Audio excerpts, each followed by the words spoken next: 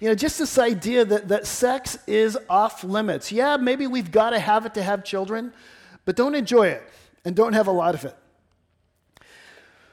I want to begin by saying that if you are somebody that thinks that the Christian faith has a bedroom ethic that somehow resembles the Cleavers, I want to really challenge you to read what the Bible says about sex.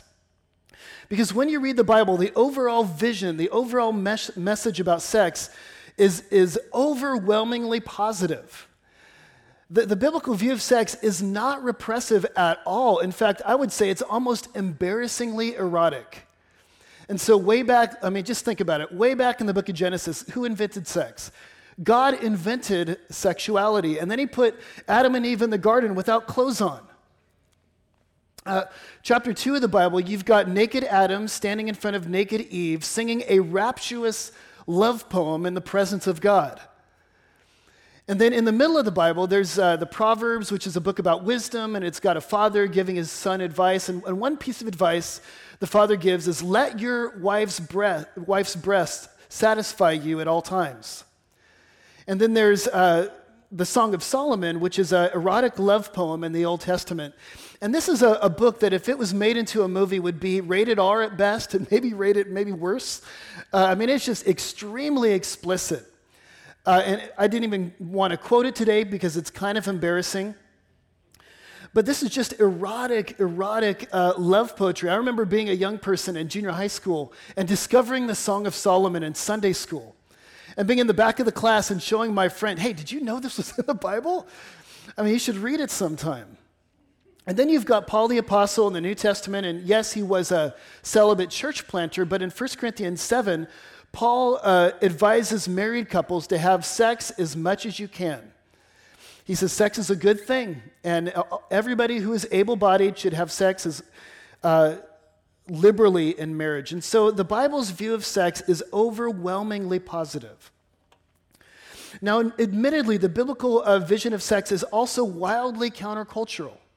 Because on the one hand, although it is almost liberal when it comes to celebrating erotic love, on the other hand, it has a very almost conservative restriction on sex. In the Bible's view, yes, sex is a great thing, but it is something that should be limited to a particular time and place, namely within the covenant of marriage.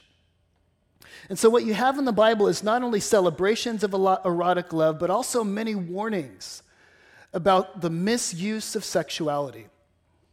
And so this morning, we're going to go to one of these warnings. So this is 1 Corinthians chapter 6, and we read it together, and we heard the warning loud and clear. Paul says right in the middle of the passage, flee sexual immorality.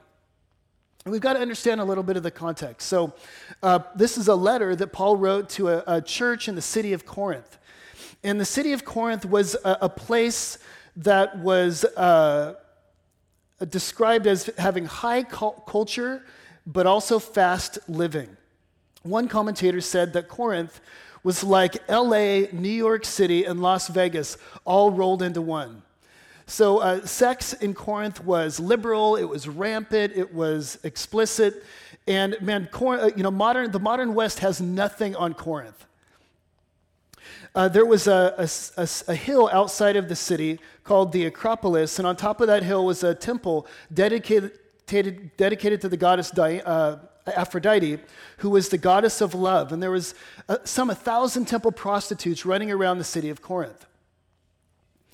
Women from the city of Corinth were viewed as promiscuous. In fact, the name for a promiscuous woman in the ancient world was a Corinthian girl. And so this is the culture where these people were living. This church was located, and the church was converted out of this culture. They were dwelling in the midst of this culture. And some of the people in the church, although they were following Jesus and they had adopted the beliefs of Christianity, in their sexual lives, they were kind of just doing what everybody else was doing. And so from the passage, we know that some of them were visiting the temple prostitutes. They had a very loose understanding of sexuality. And Paul gives them a warning. He says, I want you to flee sexual immorality. Now, the word sexual immorality is the Greek word porneia. And the word porneia is used for any sex outside of the boundaries of one man, one woman, and one covenant for one lifetime. So for Paul, any sex outside of the marriage bond, any sex, whether it's extramarital or premarital or whatever, any sex outside of marriage was porneia. And Paul says, I want you to run from that. Say no to that. I don't care what your culture is doing. He says, you need to be different. And I want you to see here that Paul doesn't just say no. He is going to give them an argument as to why they should restrict sex to the marriage bed. Which is a good example for all of us parents. You know, don't just say no to your kids. No, don't do it. Just say no. It's a good idea to give them an argument. Why should I say no? Why should I restrict sex to the marriage bed?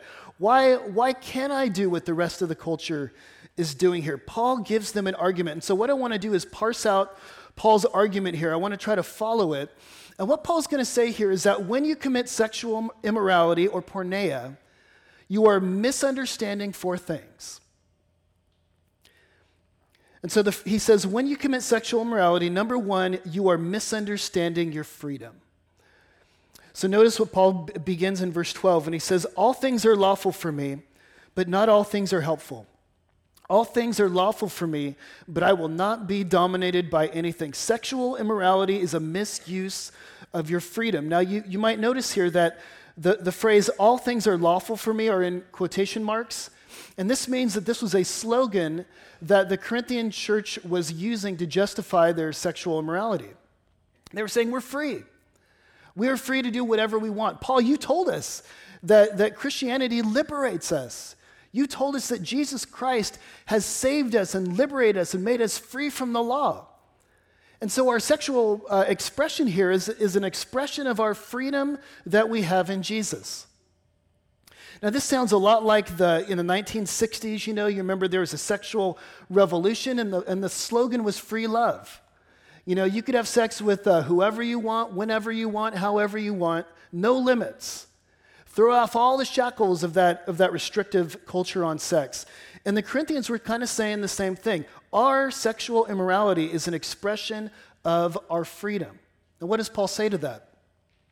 What Paul's going to say here is he says, yes, it is true that you are free in Jesus Christ, that you are freed from the law. God has freed you from achieving salvation through rules. But although you are free from the law, he will say, you are not free from all limits. Freed from the law, but not free from limits. Paul would say you have a misunderstanding of your freedom. The definition of freedom, according to a Christian, is not the freedom from all boundaries, throwing off all the limits. Freedom, according to the Christian, is finding the right limits, of submitting yourself to the limits that lead to freedom. You see, all of us were made to live within limits. All of us find our freedom within limits. There's a givenness to things, as Marilyn Robinson has once said. There's a way things are, and freedom is found in putting yourself under the limits of your creation. And when you throw off the shackle of all limits, that is not freedom, especially when it comes to sexuality. Just doing whatever you want with your sex life is not an expression of freedom, but a denial of it. And one way that I like to describe this, and I've said this illustration before, is when I was younger, I used to love, my mom would make Pillsbury cookie dough, or Pillsbury cookies, and there was this cookie dough in the cylindrical tube, and she used to give me little pieces of that stuff raw. Oh, it was so good, I loved it. But she'd always just give me a limited amount. And then when I got older, and I got some freedom, I went away to college, and one day I was going through the grocery store, and I saw the tube of Pillsbury dough. And I thought to myself, I'm going to get that and eat as much as I want. And so I bought it, went home, plopped myself in front of the TV, proceeded to eat 3/4 of a tube of raw cookie dough. Listen, your body was not meant to ingest 3/4 of a tube of raw cookie dough. And when you do that, that is not an expression of your freedom. That is a bellyache, that is vomiting. That is not an expression of your freedom. And sexuality is much the same way. Sex was meant to be within limits, the limits of your creation. And when you cross those limits, that is not an expression of your freedom, In many ways, that leads to bondage and all sorts of bad things. Freedom within limits. And it's not just sexuality that this is true for. All sin is kind of this way. The Bible describes sin as inordinate desire. There's an appropriate place for all desire. For anger, there's an appropriate place for that. For fear, there's an appropriate place for that. For comfort, there's an appropriate place for that. But inordinate desire is fear turned into anxiety. It is comfort turned into laziness. It is sex outside of the boundaries. You see, freedom is found within the limits of your creation.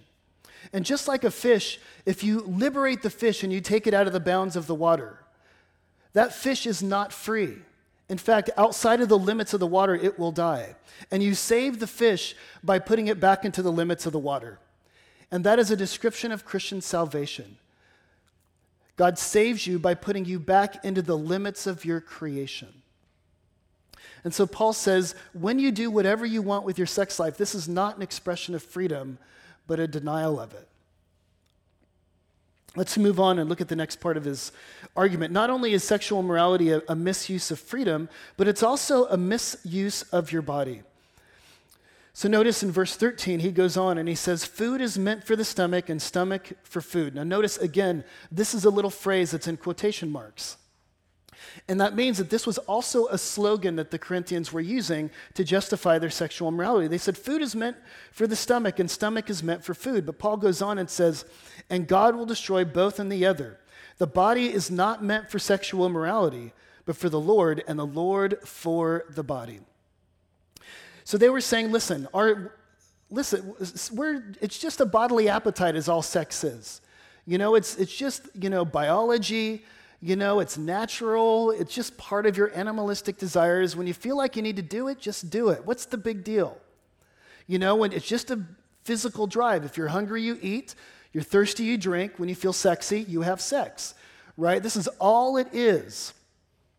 And what Paul shows us here is that this understanding of sexuality was coming out of a Greek view of the body, a very negative view of the body. So the Stoics believed that the body was a lower faculty.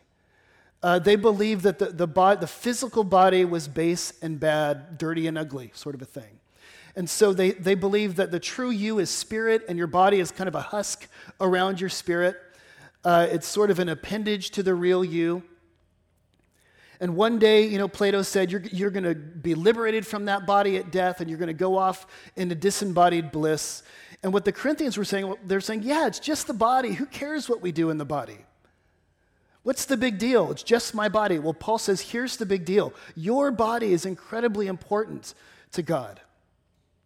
He says, first of all, God raised Jesus Christ from the dead bodily. So when Jesus Christ rose from the dead, he didn't just rise a disembodied spirit. He was raised from the dead bodily. Remember, Thomas touched his hands and his side. Jesus Christ was raised a physical body. And what that means is that in the end, for all of us, we will be raised a physical body. The Christian future is not disembodied bliss, but new bodies living on a new physical earth. And notice what Paul says here. He goes on and he says that God has united himself to your body. Right? So he says here that the body is not a lower faculty. God has united himself to the body. Paul will not let your body become an appendage to the real you. Paul says that God has not only united himself to your spirit, but to your body as well. And then later on, Paul will say that your body is actually the temple of the Holy Spirit. Christianity may be the most body-positive religion of all the world religion. According to Christianity, your body is good. Your body is sacred. Your body is the temple of the Holy Spirit. And the Christian, even the word here to describe the body is the Greek word soma. Can we all say that together? Soma. And this is not just a word for your physical body. This is the whole human person. Body, soul, and spirit. Creativity, emotions, your body parts. For Paul, the body is an integrated whole. And so anything you do with your body, you do. You cannot separate your body from yourself. And so what Paul says, be careful what you do in the body. He says, be careful what you do with that sacred body of yours. And the Corinthians were saying, hey, it's just my body. I've got my spiritual life here, and I can compartmentalize that, and I could do with my body and my sexual life a certain thing over here, and of course I've got my work life over here. And Paul says, no way, you're an integrated whole. You can't separate your life like that. And anything you do with your body, you are taking Jesus Christ with you. Martin Luther famously said that when a man walks into a brothel, he's taking Jesus with him. Because we are integrated wholes. What we do in our body cannot be separated from our spiritual lives. You know, you cannot compartmentalize your life or divide your life into sacred and secular. What you do with your body matters. What you do sexually matters. And I think we know this to be true. And so in the film, Indecent Proposal, some of you may have seen that. It was a movie made several years back, and it tells the story of a young couple, and they were in debt. They needed money, and they were struggling, and they were approached by a wealthy businessman who offered them a proposal. He said, I will give you $1 million, and all you need to do, he said to the man, is let me sleep with your wife. The couple needed money, and they thought, well, what should we do? And in the movie, they're debating whether to do this or not, and they ultimately decide to take up the businessman on his offer. And there's one very powerful point in the story, a crucial moment towards the end of the film, where the woman, who's played by Demi Moore, she's saying to herself only half convincingly, after all, it's only my body, it's not my soul. You see, the Bible knows this about us. We cannot sever ourselves off like that. You know, you're an integrated whole. What you do in the body matters. So Paul says, no, you can't view your body like this. Your body is sacred, and when you commit sexual immorality, you're taking Jesus Christ with you. Third point in his argument is they have a misunderstanding of sex itself. And so notice he goes on in verse 15. Do you not know that your bodies are members of Christ? Shall I then take the members of Christ and make them members of a prostitute? Never. Or do you not know that he who is joined to a prostitute becomes one body with her? For it is written, the two shall become one flesh. But he who is joined to the Lord becomes one spirit with him. Flee from sexual immorality. Every other sin a person commits is outside the body, but sexual immorality a person commits against his own body. Thirdly, what Paul says is when you're committing sexual immorality, you're misunderstanding what sex is. Because what is sex? Is sex just biology? Is it just mingling of bodily fluids? What Paul says here is he says, when you have sex with a person, he says, you are becoming one flesh with them. And when he says one flesh, he's not just talking about one body. He's talking here about a deep relational and spiritual union. The two shall be one flesh. When he says that, he's quoting the book of Genesis. And you remember in the book of Genesis, God creates the world out of a soupy chaos. And then he creates man and woman, and the climax of creation is when the man and the woman become one flesh. And when the Bible uses the phrase one flesh, it's talking about the purpose and power of sexuality. What is sex? It is not only the mingling of body, but the mingling of souls. Sex, according to the Bible, is a deep personal union that you have with another human being. In fact, in Scripture, when it says someone had sex with somebody else, it says that they knew the other person. So in sex, you become vulnerable. In sex, you open yourself up. In sex, you are naked and unashamed. And when you have sex with somebody, Paul says you are united to them in a very real, deep way. Someone once said that in the Scripture, sex is soul-body superglue.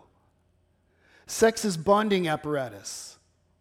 Sex is a very unique way of telling a person that I belong exclusively and completely to you. In fact, Tim Keller puts it this way. He says, sex is perhaps the most powerful, God-created way to help you give your entire self to another human being. Sex is God's appointed way for two people to reciprocally say to one another, I belong completely, permanently, and exclusively to you. And then he says, you must not use sex to say anything less. So what is sex? it is a unique way, probably the most powerful way to say to a person, I'm yours. And what Paul is saying here is that you should never become physically naked with a person that you're also not willing to become economically naked with, or socially naked with, or covenantally naked with. Right? You never want to say with your body that what you're not willing to say with the rest of your life. Sex is bonding apparatus. And this is why for Paul it's such a monstrosity that they're having sex with prostitutes, because they're disconnecting sex from a relationship. And in the Bible, the definition of lust is a desire for sex without an accompanying desire for the other person. And when you disconnect sex from relationships, you do all sorts of damage, because sex was meant to be bonding apparatus. And we know this. This is why whenever you have sex with a person, you feel very close to them. You feel united with them. And this is why, frankly, there's so much bad poetry. You know, you whether you're an artist or an engineer, you have to break out in love poetry when you have sex with somebody.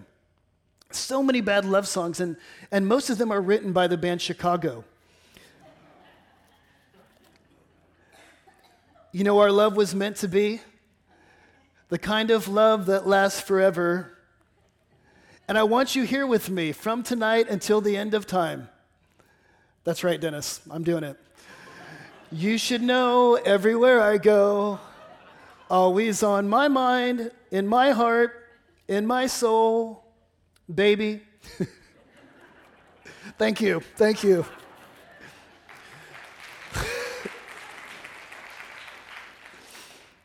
I told first service I wouldn't do this second service. I had to, because the purpose of sex, it's a very intimate thing. It unites two people together in a deep, it's not just the mingling of bodies, it's the mingling of souls. And this is why for Paul, sex outside of the covenant of marriage is such a monstrosity.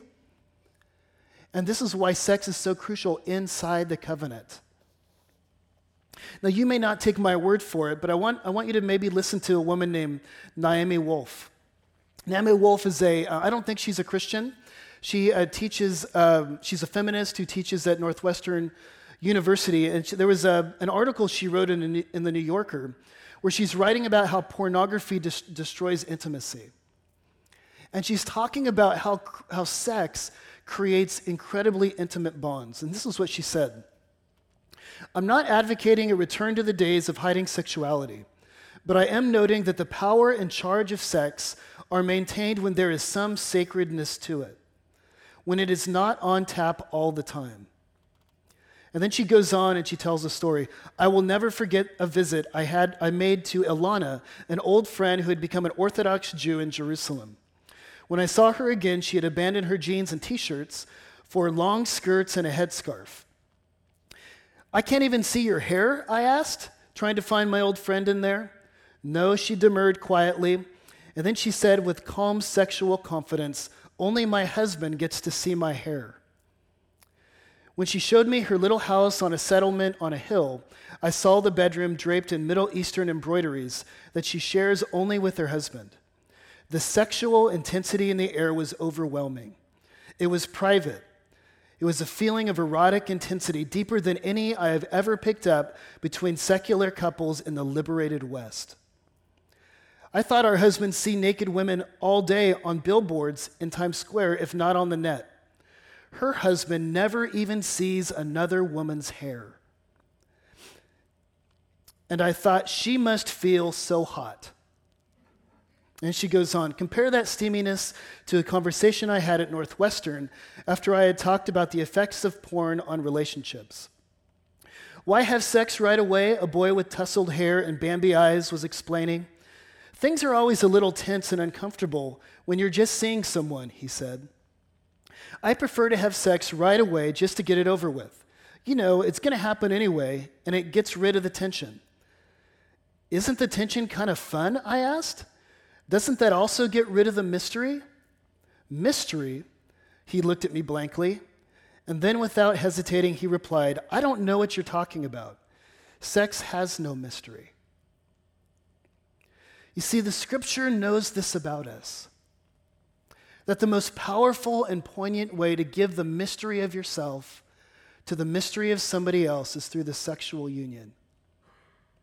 And Paul says when this is done exclusively, when it is done in the covenant of marriage, it is incredible.